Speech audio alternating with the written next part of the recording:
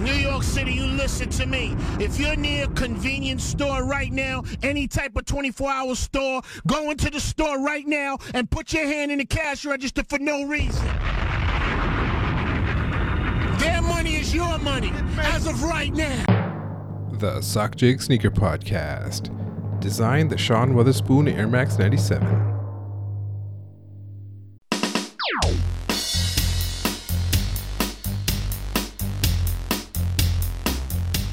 Welcome to episode 57 of the Sock Jig Sneaker Podcast. I'm your host, Sock Jig. You can follow me on Twitter at Sock Jig and on Instagram as well. I'm back with a regular show to talk about some recent topics, some summer topics that I haven't covered in a while, having a couple themed episodes and interviews. You know, it's nice to go slow in the summer, the dog days of summer. You can't have quiet without loud, you can't have fast without slow. But it's basically the fall soon, so I'm back in action and I'll be dropping more episodes on a more consistent basis. And I'll be back to dropping socks again. Same kind of thing, I just wanted to take it easy this last few months. Some of the topics for this episode, I talk about Cool Key and Nike, and I kind of give my full context of that story. I also give some more context about a couple posts I had on Twitter about this Nightwing guy and his post about taking flowers.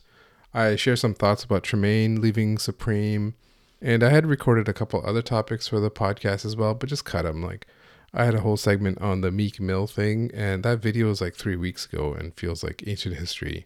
I recommend you listen to Loose Laces podcast for that one. And previous guest Davon Goddard Frames had talked about his personal experience selling glasses to celebrities and those who paid and those who were cheap about it. I also had a segment called Crenshaw Skate Club Industry Plant ? That I also cut. So as I've said in the past, I don't feel like I need to talk about every single topic in sneakers. There's just too many.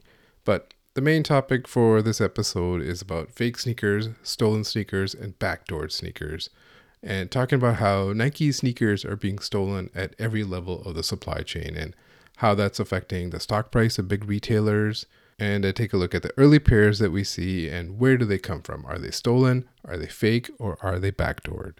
I also have a new segment called Size 13 Takes, but before that, I'll talk about on-feet, pickups, and skips and misses.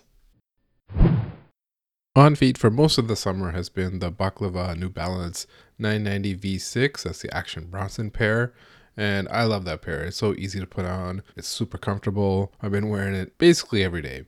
But I did go on a trip to San Francisco a couple weeks ago, and I was working for a few days and I was off for a few days, but I only packed a single pair, and I picked the HAL Studios, the OG pair of the A6 1130. That was the shoe that I could come up with that fit my work fits and would also be comfortable when I'd be walking around when I'm on vacation part. Usually I take like 2 or 3 pairs of sneakers with me, but this time I was like, I'm only going to take one. And when I was at work, I got 2 compliments from people. So, you know, anytime you get a compliment on your sneakers, it's always fun. And that's a sneaker that, you know, you have to be a sneakerhead to know what you're wearing. Otherwise, it just looks like a plain pair of Asics, but super comfortable the whole time. Pickups, my pickups list might be pretty long because this is a list from like a couple months ago since I haven't done this segment. I got the X-Men Asics Kith Ronnie Gel Light 3. I got the Cyclops pair. I was really happy with that. And I think I mentioned this on Twitter as well. I really did a 180 on this release and on the sneakers themselves. The photos, like when you're looking at a picture on a phone, even if you zoom in, sometimes the photo on your phone doesn't really do it justice. Pictures on a desktop often look better, but really you do have to see them in hand. And you know, my criticism initially from those small photos that I saw was these just look like GR pairs. And in hand, the Cyclops pair that I have definitely does not look like a GR pair. It looks really premium. Overall, it was just a super fun drop. It was really well designed. You didn't know what you were going to get. I know people who got multiples got the same pair, and I think that's probably just how stuff is distributed when it's packed into boxes, and 6 in the same size are packed in the same box, and then at that warehouse, when they remove them, they just stack them all together. So I'm guessing that's what happened. I also picked up the Dime 2160 A6 as well. Happy to have those, and I think it'll end up being one of my favorites of the year when I start to wear it. I also got the Supersonic Vomero 5, the glow-in-the-dark one, and I haven't had a chance to wear those yet, but anytime I hear the word Supersonic, I think of the JJ Fad song. Maybe that's just me. But those 2 I haven't worn yet. I also got the Jordan 1 Black Toe from the Sneakers app, and I was in that thing where Sneakers app was pending for an hour, and I was like, what the fuck? I thought people said there's hundreds and thousands of these, but that's just sneakers being sneakers, and eventually it went through. I also got the Travis Utopia Air Force Ones. I know people are not big fans of this now, especially since it hasn't been shipping for a lot of people, but mine shipped right away, and what's hilarious is you can see which sizes have shipped by the price of it on StockX. The price for the size 12 is like $140. Meanwhile, size 13 or size 9.5 is probably like $300 or so. So those are the pairs that haven't fully shipped yet. As for the shoe, obviously they could have done something more. They could have made it its own SKU, but it's not. It's just probably laser printed or screen printed or whatever. But people want Travis to make shoes for everyone, and when he does, people are like, this is too many. What are you doing? How dare you touch a classic? Also got the HAL Studios A6 1130, the white pair, or as I call it, Yeti with a thirst for blood pair, when you put the red laces in. And this dropped when I was in San Francisco, so I was not looking forward to a 3:30 a.m. drop. I was just going to skip it. But luckily, I got a pre-order email the night before that if you had pre-ordered the previous pair, the forest colorway, then he was automatically offering you this one as well. So done and done. I like it when he thoughtfully released a pair like this, and I was able to get it. So I have the trilogy, but I don't have this pair in hand yet because it takes forever for stuff to come from Australia. I also picked up the Jordan 1 Union Summer of 96, and it's a super high quality sneaker in hand, just like the first Union one. And a shoe like this, I get like why people like it and why they don't like it. To me, it's got personality. It stands out. And there's a line where something stands out because it's different, or it stands out because it's horrible, because you crossed that line. So everyone's got a different marker of where that inflection point is. But in my mind, when things are like this, when things are different and weird, it helps both sides. It helps the OG classics stand out, and it helps the people who like weird stuff stand out. So win-win. I just bright-sided that shoe again. I also picked up the Juan Wilson sample, the 01 pre-order that he did. If you know Juan Wilson from Twitter, he is of the community and for the community, and I think represents himself really well and represents sneaker culture really well. So I'm happy to have those. I'm happy to finally get them on. I've been talking to him about the process of them for a while, so it's really cool when good people make good things and you just can't wait to support them. Also picked up two Solomons. I picked up the Notre pair and Essence pair, which I did a world premiere on my Twitter, I guess. That was an Essence exclusive colorway. It looks like a Seahawks color midsole with a Ren brown upper. And I don't know when those are releasing. Those are offered to Essence VIPs. So I'm assuming other people have them, but just haven't posted them. And finally, I was able to get the Supreme Dunk Rem Z, who looked like Voltron before Voltron, Rem Z. And so I really recommend people look up these artists that Supreme does collabs with. There's a video on Rem Z on YouTube that's like 9 minutes long, and it's awesome. Like, it covers a lot of his story. It covers what New York was like back then, his relationship with Basquiat and stuff like that. So anytime Supreme does artist collabs, I really do encourage you to go look up into these artists. It really will enhance the product that you have.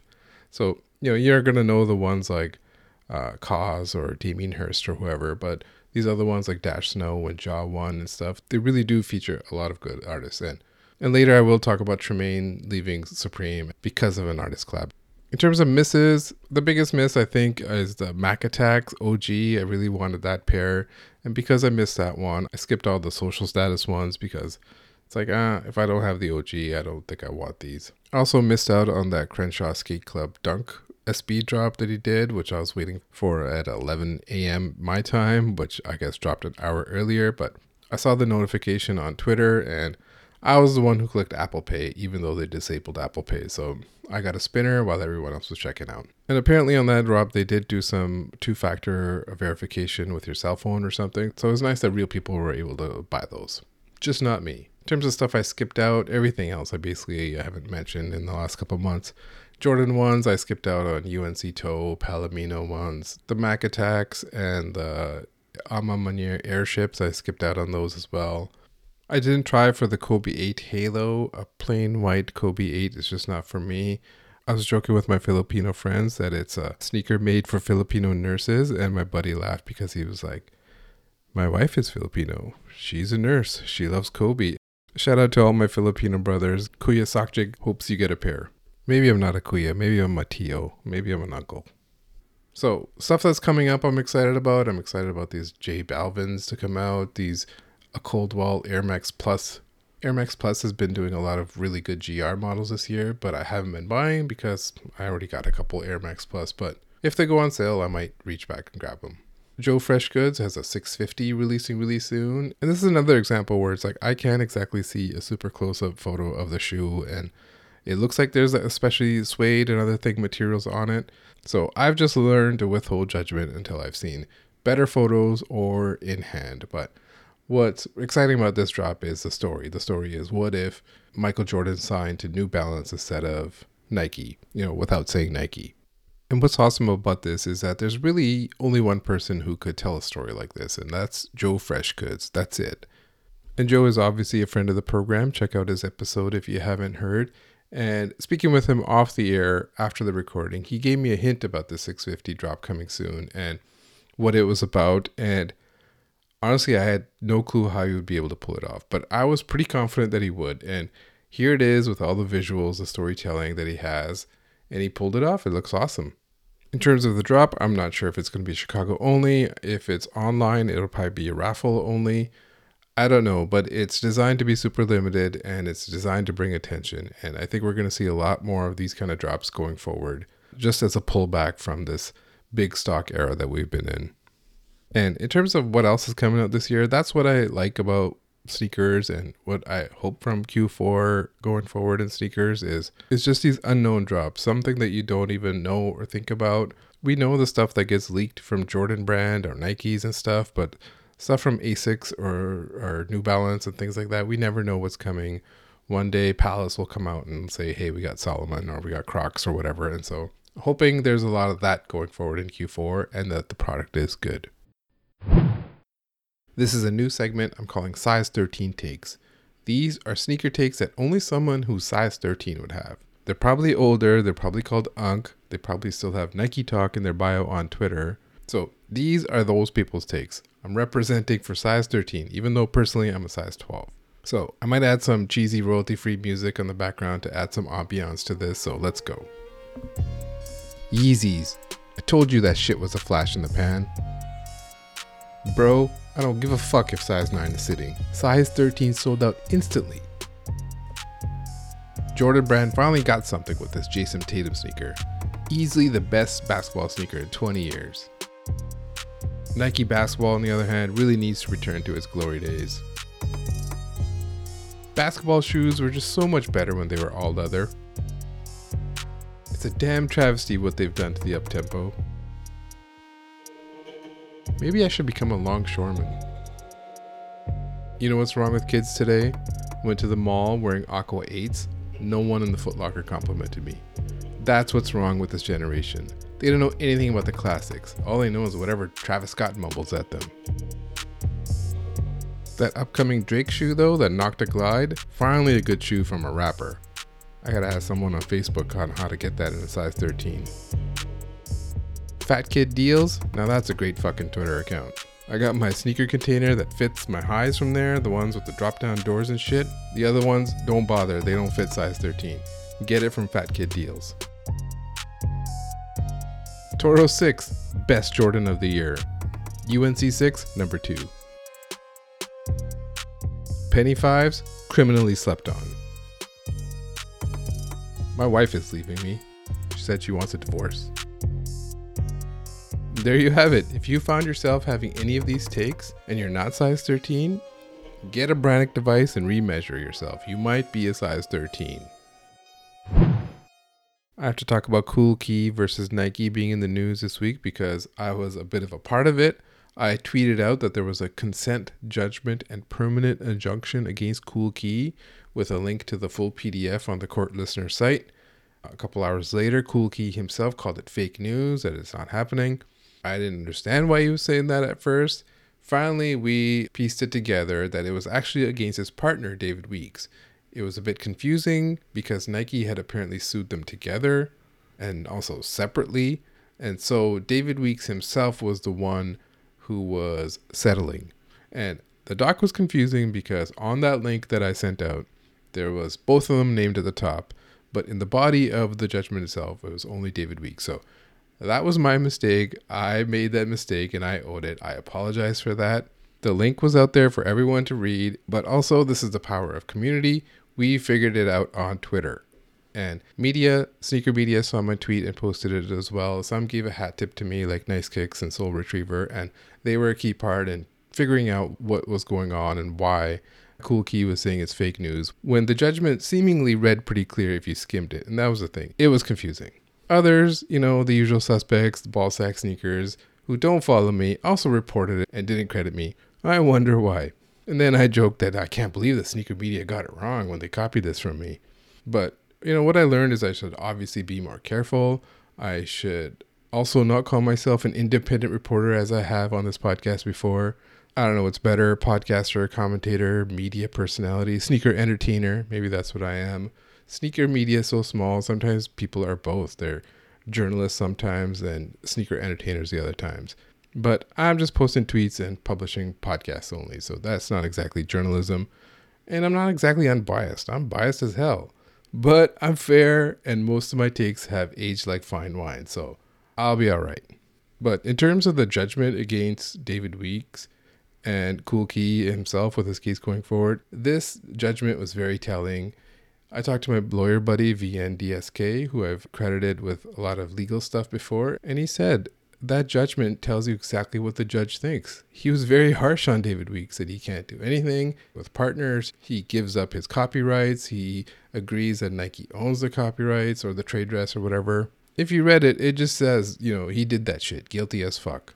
But Cool Key himself, he did not settle and he's getting new lawyers. One of his previous lawyers is Zachary Kurtz, who's also known on Instagram and Twitter as Sneaker Legal. It says they left for ethical and conflict of interest reasons. So they must have been, Your Honor, I've seen some crazy shit. Please excuse me and also seal this so no one else can see it.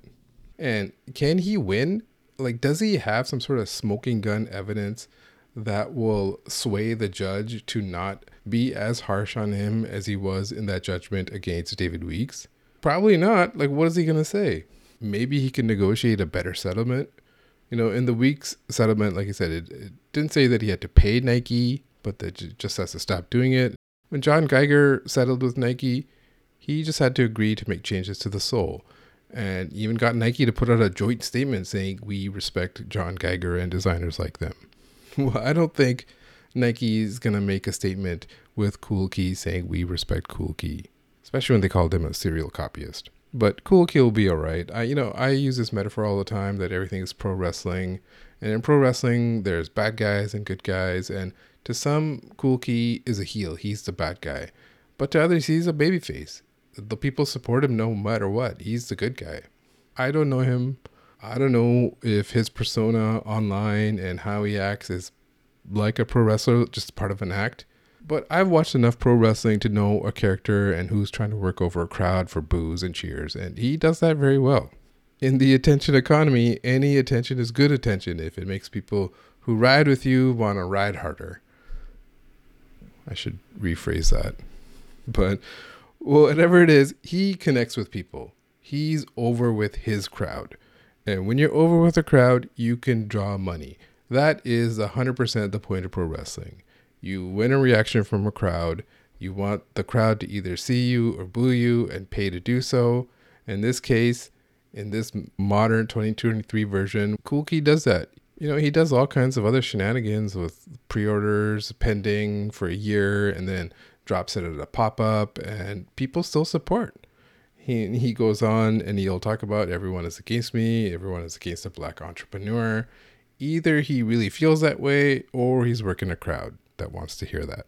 The point of eliciting a reaction from people is to draw money. That is 100% the point of pro wrestling. And that's also the point of what it takes when your brand is yourself. Instead of drawing a crowd, you want to draw people to the product you're pushing. So if Cool Key loses to Nike and he makes a new model or makes a new t-shirt that says banned in Portland, whatever it is, the people who support him will probably support those new products. Look at Warren Lotus. Nike came down pretty hard on him. He rolled over super quickly and he's doing just fine right now. So you may not like him. He might lose, but Cool Key will be all right. I guess I have to talk about the other drama I started this past week. And in case you missed it, I had a tweet out, which was a quote tweet of something that Sneaker Fetish had tweeted. And it was a quote from Nightwing, who runs the Wear Testers Performance YouTube channel, had posted on his Instagram. And it was a caption saying how he did breakdowns of tech videos 6 years ago, but stopped when people didn't watch. And others are now doing it, and he feels he's not getting the credit for being the trendsetter. And if he's not getting his flowers, he should take his flowers. And I read it, and I just thought it was bizarre. Like, there was obviously a subtweet at someone, and I don't know who, and I don't watch performance YouTube sneaker videos. And then I looked at the replies, and all the replies were all like, "You're not lying, you're the OG, you go girl," that kind of shit. And no one was saying it's bizarre, and no one had the guts to say it was bizarre. But if you're fans of him, you're not gonna, take a shot at him if you're a fan. So I saw this like the day later and tweeted it, and I said, "Nightwing is in a respected position to elevate newcomers and peers, and is instead subtweeting them for not getting credit for a concept he dropped. He wrote a shit post about taking flowers a day after hanging out with Tinker Hatfield. You're doing all right, man." So I'll explain my tweets here, and I had some follow-up tweets where I kind of mashed some other thoughts together, and some context is lost, but I'll give the full kind of context here. But first, some disclaimers. Like I said, I don't watch his videos. I don't follow him on Instagram or any of that. Nightwing is Dick Grayson to me, not some performance footwear guy. I don't give a fuck about performance footwear. Tearing an ACL is a top 5 fear of mine. I don't give a fuck about the traction of an Under Armour Curry shoe or the court feel of a Puma. If you're an outsider looking at me, you think, oh, he doesn't have an empire like I do. He didn't build anything like I do. He's just jealous of what I have. And nothing could be farther from the truth. I don't want to do this shit full time. This is just a creative outlet for me. Maybe it's a midlife crisis for me. But he's going to have more likes on an Instagram post about taking flowers than I have followers on Instagram. That's fine. It's always going to be that way. So you may like his content. That's great. Keep liking it. I'm not trying to change your mind on it. I'm just trying to give my opinion. If you want to know about the court feel of a Puma and that's the kind of content that interests you, go right ahead. But I don't give a shit about this Nightwing guy or Wear Testers or anything they have to say about sneakers because of a video they did about Fragment Travis Jordan 1s and how they had fake versions and the real version. And they said that the fake was identical to the real one. And it was basically an implicit endorsement of fakes to a huge audience, which I thought was a shitty thing to do. And you could say whatever you want in a video. You could say, oh, the fakes are bad. But if you're saying they're the same, identical, I can't tell the difference, and you're trying to frame it as some sort of criticism on resale and consumer culture, it doesn't really matter. A huge chunk of that audience will just hear, wow, I should just get the fakes. I'm also not trying to start a war. I said my piece and I moved on. I don't want his army after me. I just feel like you can criticize someone fairly or fair-ish, and it's not hating. But this is 2023 and everything is hating these days, especially when it comes to fandom. But as I was trying to say, this is not exactly about him. I had mashed in a bunch of other thoughts that I've had about content creation. So that's what I want to clear up in this part. But back to the post, I mentioned that he was hanging out with Tinker Hatfield. And basically he was. Just days earlier, there was an event in Portland hosted by Aaron A.C. Cooper, a longtime Nike designer. There was like 40, 50 people there that were, Matt Halfhill was there, Sneaker Preservation Society, ISS guy, Jacques Cousteau, and a whole bunch of others. There's a post on Instagram by Aaron A.C. Cooper, and he talks about what the event was about. It was about bringing together sneaker enthusiasts and talking about why stories matter. And it was like this whole uplifting kumbaya, be a sponge, be a butterfly, be a domino, create momentum, whatever. There's a long description about it. It was just some sort of a positive community building place that this guy was at. So that's the context here. This guy was hanging out with Tinker Hatfield, Nike designers, other invited sneaker luminaries. And the day after that, after this Kumbaya festival, he posted about the slights against him. That's what he learned from all that. So let me go back into his Instagram post that he posted after he came back from this Kumbaya Portland building community event with Tinker Hatfield. He goes, I published the first performance videos back on YouTube in 2009. This was 6 years ago. It was called Know Your Tech. Okay, here's the key part. Unfortunately, viewers didn't really show up for these videos, and I was forced to stop making them because of it. Fast forward to today, and people like to act like others are genius for doing something I did long ago. It's interesting to look back and see everything I've done in this sneaker space and not really receiving any kudos that others have since been given for things I started. He finishes it off with, quote, "The lesson here is just do you and ignore the noise." Yeah, that's exactly what he's doing here. But anyways, quote, "The loudest voices often have the least to say, and if they don't give you your flowers, then take them," end quote.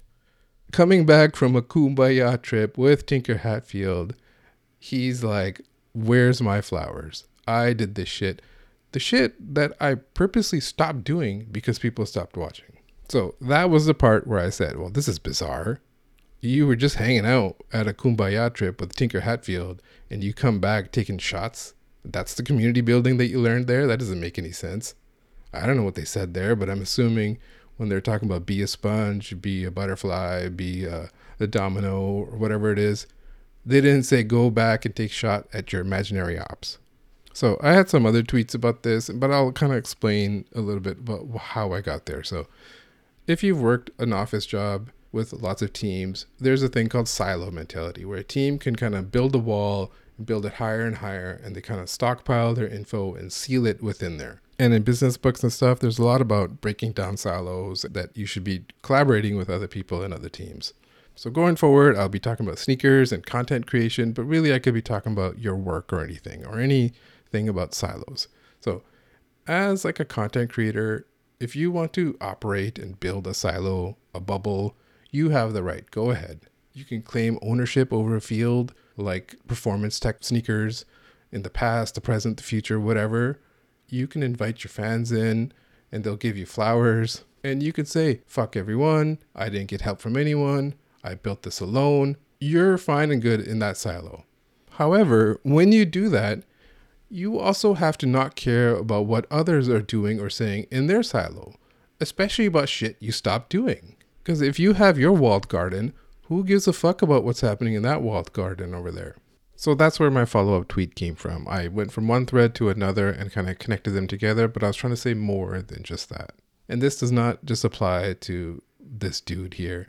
This applies to Complex, to anyone else who's been building things for a long time. I said, a lot of long-time sneaker content creators do not give a shit about elevating or helping others. Almost none have proteges or a network that they've helped build and elevate, but then get bitter when others rise up. Pathetic. I don't know, that's just the word I said. Maybe it was harsh. I don't give a shit now. If I hung out with Tinker Hatfield at some exclusive event about community building, and my first response was to subtweet imaginary ops and talking about taking flowers, that's pathetic. That's what you learned there? Like I said, Complex, they haven't elevated anyone, even within their own corporation. In business, you'll often hear about the hit by a bus problem, that if one guy has all the information and he gets hit by a bus, what are we going to do? It's kind of a ghoulish thing, but so maybe not hit by a bus. Maybe they move to a different company. Maybe Jonah Peretti of BuzzFeed fires them all. You have no replacements because they never elevated anyone else to that level. But that's not exactly a me problem, that's a their problem, and it's up to them to figure it out, but I don't think they even want to. So these people are all just operating in silos. They're building silos. They're not worried about cross-collaboration. They don't want to work with others. They don't want to help elevate others. Maybe they don't have the personality for it. Maybe they think they pulled themselves out of the mud. I built this. Maybe they're just an insecure person. But if you worked with others and helped elevate others, and they succeeded and you succeeded, would you notice any outside noise of people talking shit about you? No, it wouldn't make a sound. That kind of shit would not hold any quarter. I talked about everything is pro wrestling, and there's a pro wrestler, his name is Terry Funk, who died recently. And by all accounts, Terry Funk was the nicest man. He helped so many others. One of the common patterns was he was always learning and doing new things. And that's because he was always embracing the next generation. He was not writing them off. He was not saying back in my day to them. He was learning from them and doing moonsaults at the age of 50. That's when he started doing a moonsault, at the age of 50, not earlier in his career. He was always adapting and learning. He could see where things were going and he adapted and grew. Terry Funk had the vision. This Nightwing guy, if he was doing Know Your Tech or whatever it was 6 years ago and then dropped it because of metrics, he did not have the vision. You have to see where things are going and embrace the future and embrace what others are doing and then add it to your own repertoire. And if you do that, you also will not get stale. And that's what I was trying to say in a follow-up tweet. I was saying, for any content creator, new or old, here's a secret to never getting stale. Always have something going on and try new things. That's it. It's simple as that. If you can't do that, then the word is on the street that the fire in your heart is out, to quote Oasis there. If you have a platform, a huge platform, a small platform, whatever it is, and if you help and elevate others, it will also help you. You will learn and grow. You also will not get stale. That's what you get out of it. You get to help others. You get to not be stale yourself. It's one thing to mentor people privately behind the scenes and help them grow. It's another thing to have them on your own platform and see them grow that way. But I don't know, maybe they see their platform as only their platform and not for anyone else. Instead of building silos, you should be collaborating. You should stop, collaborate, and listen. Sorry about that. Truly a visionary line by Vanilla Ice there.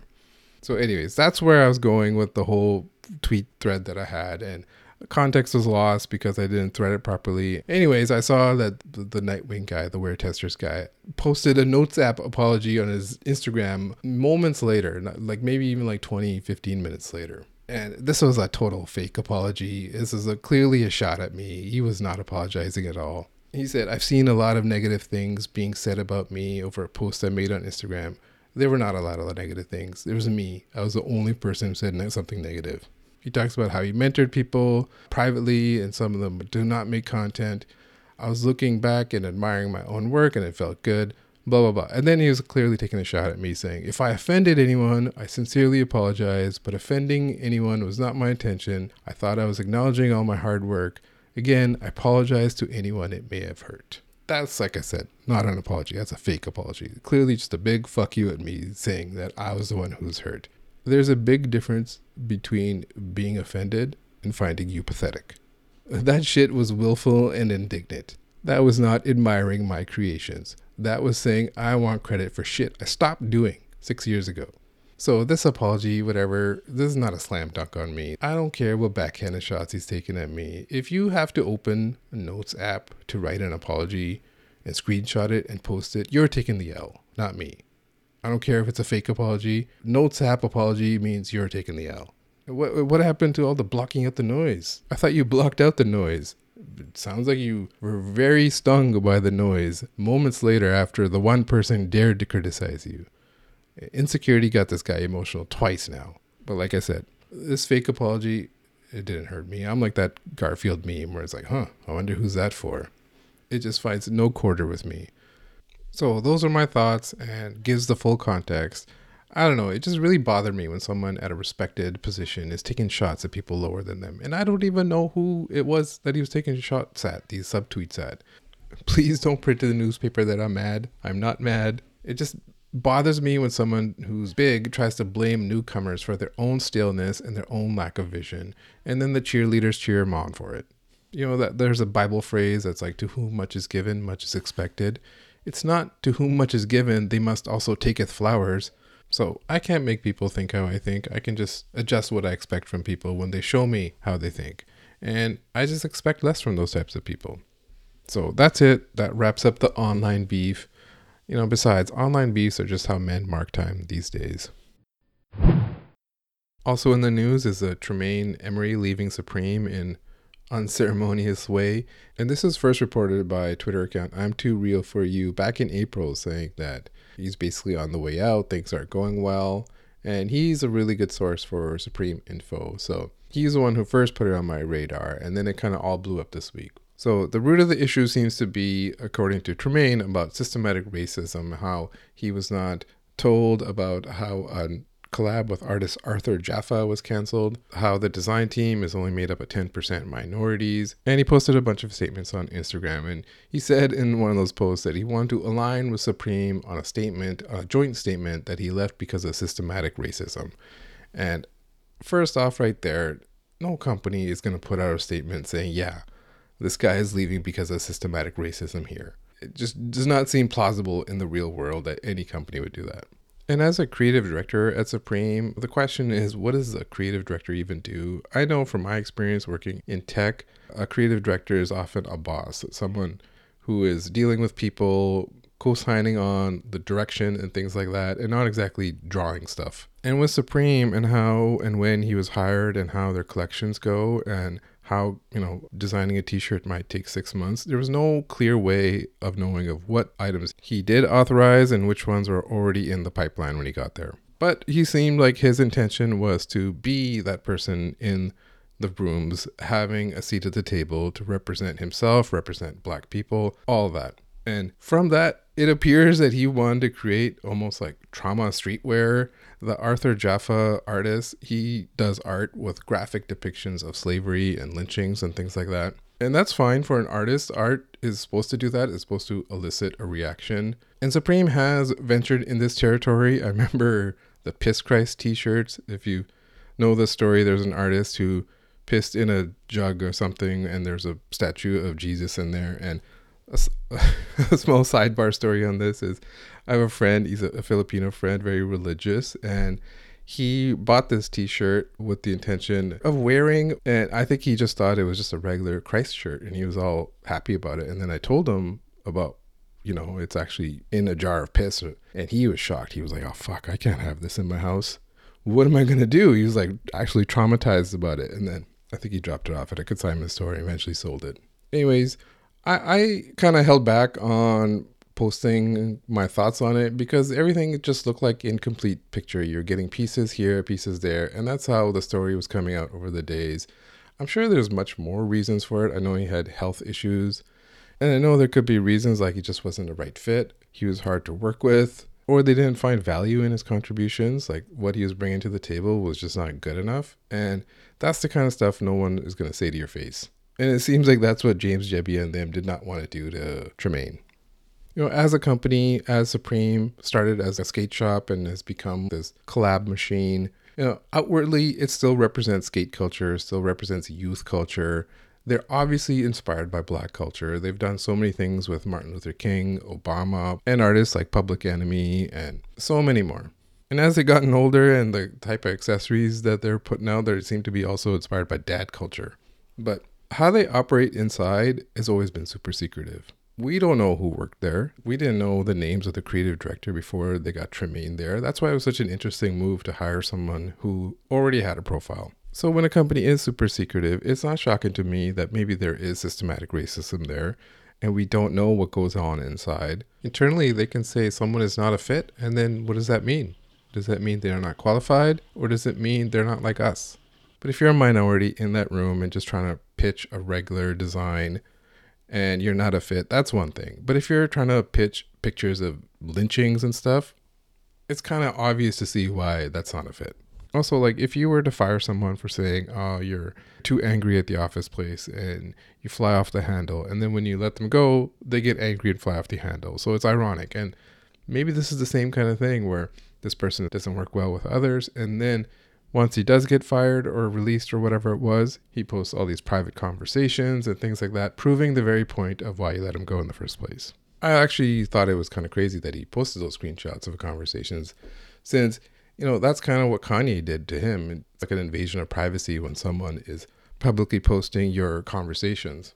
And some of the stuff that Kanye did say to him back then was very telling. He was saying, these big companies, they don't hire creative directors. They hire Black Lives Matters officers or something like that. And he was probably saying that derisively because of how Kanye thinks about the BLM movement. But, as Kanye is Kanye, he could be wrong a lot of times, but when he is right, he's often very right. But overall with this, I think it's important to listen to what Black people are saying, what their reaction is, because what they say carries the most weight to me. But overall, I think it's important to listen to what Black people are saying, what their reaction was. And it was mixed, but there was a lot of backlash towards Tremaine as well too. And I saw more backlash than I did support. Obviously there's going to be support, but I did see people like saying, we don't want to wear this stuff. Why are you posting all this? Personally, I just found it all disappointing. He's definitely someone I root for and want to see him succeed. The stuff that he's done with No Vacancy In was cool. The denim tier stuff is not exactly for me, but it did reach an audience, and it does. And it might not be fire to me, but definitely is fire to some people. But I don't know. I don't know if that's his pinnacle. I don't know if he still has a potential to do a fire collab anymore or not. I guess we'll see. Fake sneakers were also in the news in the last couple months since I covered topical news stories, but honestly, they're always in the news. There's always something coming up. There's this one TikTok video that was viral for a couple of days where the guy was showing a whole bunch of ultra fakes like Eminem 4s and Freddy Kruegers and stuff like that. The people who want fakes of these ultra rare grails, it doesn't make any sense. There's only two types of people that want those sneakers. The ultra rich collectors who already know how and where to get them and how to legit check them, and the people who absolutely love fakes, who have dived into the swimming pool of fakes and that's all they care about. Everyone in between just calls them grails, but know that it's out of reach and impossible. And then the other video was a kid who was opening up a bag of fake gallery department stuff. And that one is more interesting because that was the typical straw man argument that people will use of, what if a kid can't afford the luxury stuff that his friends are wearing and he just wants to fit in? And this kid was the embodiment of that. That's why that video went viral. If a kid wants to wear fakes, obviously I think the parents should know better. But if they don't and they're okay with it, I don't really care because it's a kid. It's cheap and it makes the kid happy. So go ahead, Kyler or Skylar or whatever your name is. Most likely for that kid, it'll be just a phase that they eventually move on from. And hopefully they all get to the point where they realize it's whack and move on from it. If you're 14, 15 and buying fakes, I understand. You're a kid. Even someone in their early 20s, as I've documented on this podcast. Everyone in their early 20s is an idiot. But everyone else who's grown up and adult and super into fakes, that's just some real loser shit to me. Those are the people I just think something broke in their brain because they missed out on a drop one day. Just like a mini aneurysm that rewired their brain to say, I gotta get some bullshit from China on WeChat now. And I've used this analogy before, and I've said, if you tell people you bought a fake, they will then automatically assume everything you now have is fake. Because as I've said, you've peed in the pool. It's stained everything. The only solution is to drain it or find a new pool and get rid of the fakes. But if something broke in your brain and you couldn't get that Freddy Krueger dunk, you got a pool full of fakes, then you dive in it. As I said, I've heard all these excuses and it's all just mental gymnastics to me. And that's why I don't even bother. I don't give any validity to them. It's just going down a cul-de-sac and coming back. It's never going to reach a certain point with me because it's all just mental gymnastics. Like, what's the point? Oh, the kid who can't afford it. It's all made in the same factory, bro. Travis Scott should make shoes for everyone. Travis Scott just did with the Air Force One. He made those widely available. Or, Nike is the real reseller. The latest one is that reps and fakes are part of the culture. I don't agree with that at all. That's like saying cancer is a part of healthcare. That shit is a disease we got to remove. No, it's not part of healthcare. The fakes have ruined a lot of shoes. When I was in San Francisco, I saw someone wearing chunky dunks and I saw someone else wearing Dior ones. And my automatic thought was that those are probably fake. And that's what fakes have done. They've made it so you automatically think that with those types of shoes. But those shoes are impossible to obtain anyways. But the better example are the super highly faked shoes like the Mocha one, the University Blues. I don't even want to wear the one that I have that I know is legit because there's so many fakes out there that have basically ruined the sneaker for me. I don't want to sell it on the apps because there's a high chance that they could reject it, even though I know I got it from Nike myself. So that's why I don't agree with the term that fakes are part of a sneaker culture. Any culture is about embracing things. It's not about embracing the wrong things like scammers and fakes. Those are the things that we should be pushing away from the community. I know that there's lots of rep stands out there with the popular Reddits and stuff, people who use the 99 emoji instead of the 100 emoji. And they feel like they're warriors against consumer culture as well, too. Like I said, something broke in their brain when they couldn't get that Travis one, and now they are anti-consumer culture warriors. Maybe there is something to be said about always chasing that next cop, that next sneaker, the FOMO you get when you do miss out. But anyone spending real money on fakes is a real victim here. The real victim of consumer culture is that person buying shit from WeChat. That is a person who's been chewed up and spit out by consumer culture. So now I'm supposed to listen to that person who's now pretending to be a counselor about this kind of stuff? I don't think so. It just sounds like mental illness to me. That's why you won't see me out here saying buy fakes or you do you or this sneaker is one-on-one like the real one. All that is implicit endorsement and I don't stand for that. And if this is gatekeeping, so be it. Use that real money on a therapist.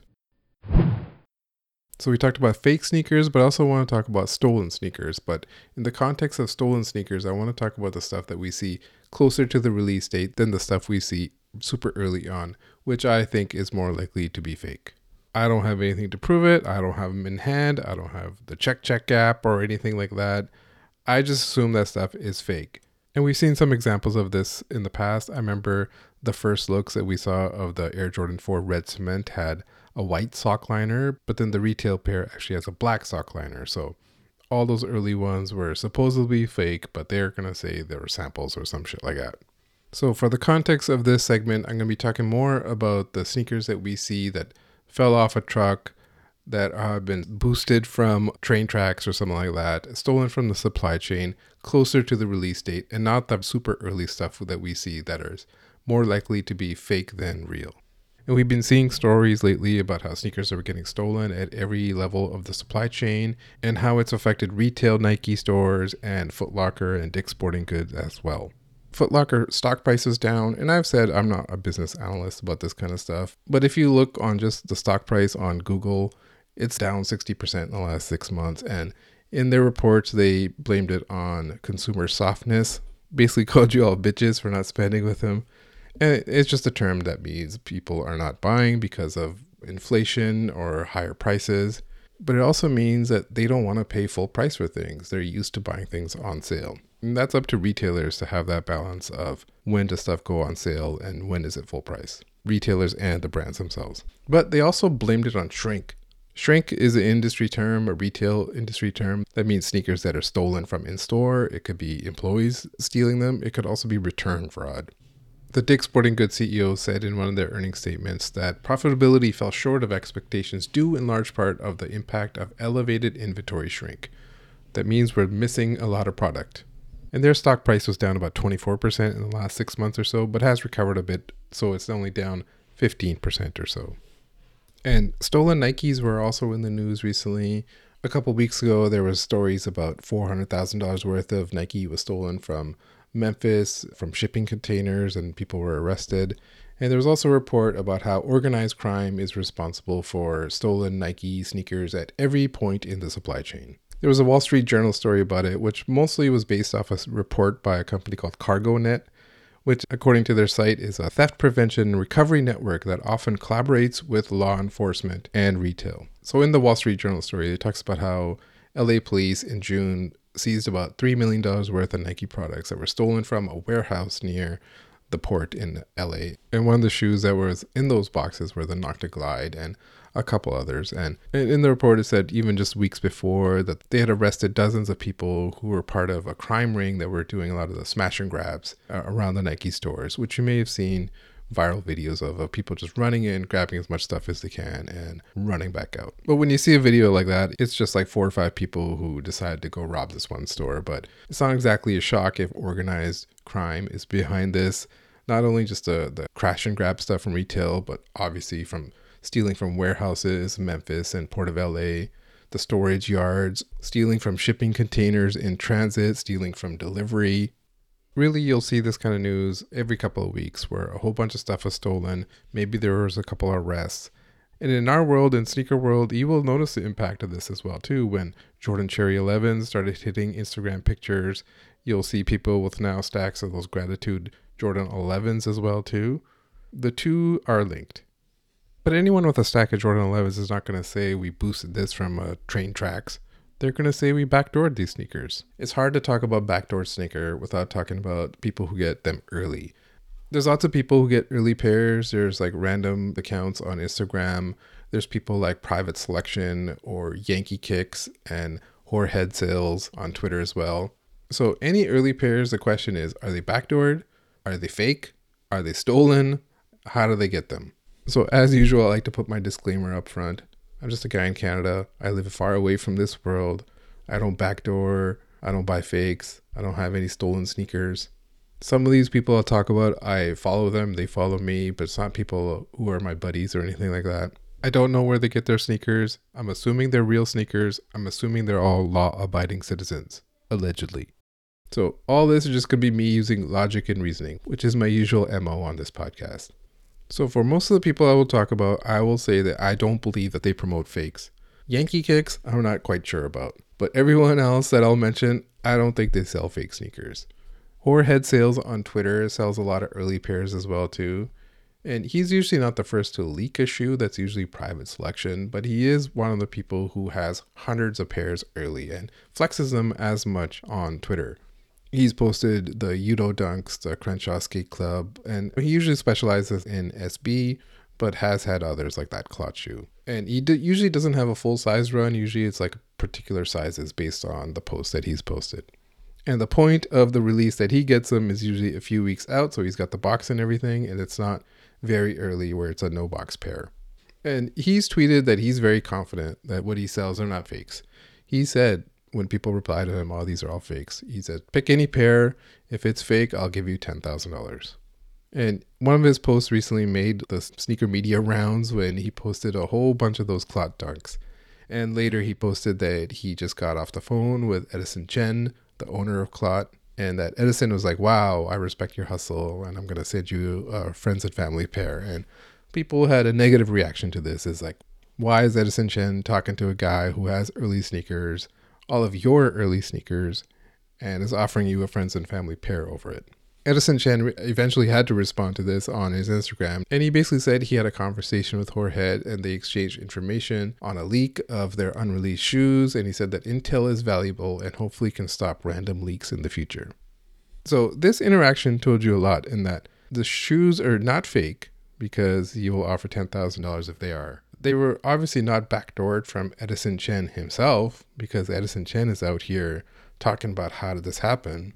So that leaves only the implication that these sneakers are either backdoored from someone under Edison Chen in his company somewhere, or that they're stolen, allegedly. The Born and Raised Dunk is another sneaker that was in the news in these kind of same circles. And rest in peace to Sponto. I didn't get to talk about this. Another one of those cases where you see so many stories of when someone has passed, and every story is like, wow, that guy's an awesome guy. And everyone who dealt with him just had amazing stories to tell. And I really do appreciate the people who take the time to tell those stories. And I like reading those stories. And I don't know if that's kind of my personal way of kind of sharing the burden of grief. So I don't know if that helps the people, his friends and family. But in my head, it does. That when you do think about someone like that who's passed, and anyone who's a young father, I'm going to be thinking about them a lot. So rest in peace to him. So then obviously Nike was going to postpone the release. And then a couple of weeks later, it started making the rounds that an early pair seller, Just Feets, wrote a tweet saying he just got off the phone and the release is canceled. And then that was picked up, and I think it was over under the Twitter account was where I saw it first. And I followed it up with, I don't think they're going to be canceled. Most likely they will do something special with it when the time comes, and it'll probably be sneakers app only or to Born and Raised themselves. I did see the original poster, Just Feets, then clarify that he didn't think it was outright canceled, that they're just going to release it a different way. But by then it had already spread. And then later in the day, Z Sneakerheads confirmed the same kind of thing. And like I said, that was just me using logic and reasoning, not any inside information. But a follow-up that came from that was Whorehead Sales himself. It said he saw that reportedly a lot of very big skate shops had lost their accounts because they had backdoored that sneaker. And from what I know about SP releases is a lot of them do not get it months or weeks ahead. They usually try to time it so that they get it the week of, maybe a week and a half, 2 weeks out. And that way it matches up with the invoices, and so the invoices that the shop pays to Nike is paid around that same time, instead of having a shop having to pay an invoice 3 months ahead and then not having the cash flow for having to hold it for 2 months. So, it makes kind of logistical sense that way. So that's why I didn't believe that a lot of skate shops lost their account about this, because most of them would not have had the shoes in hand. And the original tweet was like some very, very big accounts. And so when you hear that, you think of, big skate shop accounts like Premier and Undefeated. And obviously places like that getting their account canceled would be huge news. So I asked around, I couldn't get the name of any. And so I had tweeted the same kind of thing. I basically said, I just don't believe they lost their account because of what I said, the logistics reason. And Whorehead did reply to me and say that there was actually 3 local ones and they had 100 plus. I'm not in LA. I don't know the names of these 3 local ones. I don't know how big they are, but they can't be in the level of Undefeated then. But if they lost their account, we will all eventually know because they will stop posting that they have it. So I was thinking about this and I was like, anytime news comes out about a sneaker from people who sell early pairs, you have to kind of pause and think about their motives. Especially if I've heard the exact opposite, but even if I don't have any inside info and I could just use logic and reasoning, then I wonder, why are they saying this? So any early seller's motivations are always going to be get attention, sell the product, and therefore make money. Just like how I said earlier, everything is pro wrestling. That's the same thing in pro wrestling. But the illusion any early seller wants to have is that everything you have is backdoored and legit. Because sneaker culture is okay with backdooring. That part has been accepted as part of the culture. If you have fakes, that part is not part of the culture. People, for the most part, are not okay with fakes. Well, what about stolen sneakers then? Is sneaker culture okay with sneakers stolen by organized crime groups? It seems like it kind of is. Most wouldn't willingly buy a pair of sneakers if the seller says, yeah, these are stolen, but what seller would say that? No one's going to admit to crimes when trying to do a sale. And that's what creates this gray area. They're not stolen, they fell off a truck in Memphis. They're not stolen, they're backdoored. So often when news comes from some of these early sellers, I always think about what's their motivation? Why are they saying this? Are they trying to create an illusion that they are getting backdoored sneakers? I know that they have good information because they are in those gray areas. They do know a lot of things, but they also do not want to say everything they know for obvious reasons. But everything is pro wrestling. You got to create an illusion. You got to create a distraction. And if you could just sprinkle some misinformation out there here and there, the story moves on quickly. The heat gets off you quickly. But what if feds do a sweep? What if these are all stolen goods and they're confiscated, and even worse, people are arrested and charged? Is there accounting for all these early sneakers? Where did you get this sneaker from? Who is your source? All that kind of stuff. I saw a story once that all these stories about stolen stuff from shipyards and rail and ports and stuff only comes out because of police unions, and they want to raise more money and, buy more gear and stuff like that. And then actually stopping or preventing crime, that's kind of lower on the priority list. But I wouldn't be shocked if there is a sweep eventually one day, because retail places like Foot Locker and Dick's Sporting Goods are blaming shrink on their stock price dip. Police unions are campaigning for more money for this kind of stuff. That CargoNet report company gets paid by both retailers and police and putting news out there. So what if all this pressure mounts and the police or feds are forced to do a sweep? Then what? The game is the game when it comes to backdooring sneakers or gaming lineups and stuff like that. The game is not the game when it comes to proceeds of crime, organized crime groups, wire fraud, and RICO charges. This has been episode 57 of the Sock Jake Sneaker Podcast. Thank you for listening. I hope you don't get hit with RICO charges. And most of all, I hope you can go fuck yourself.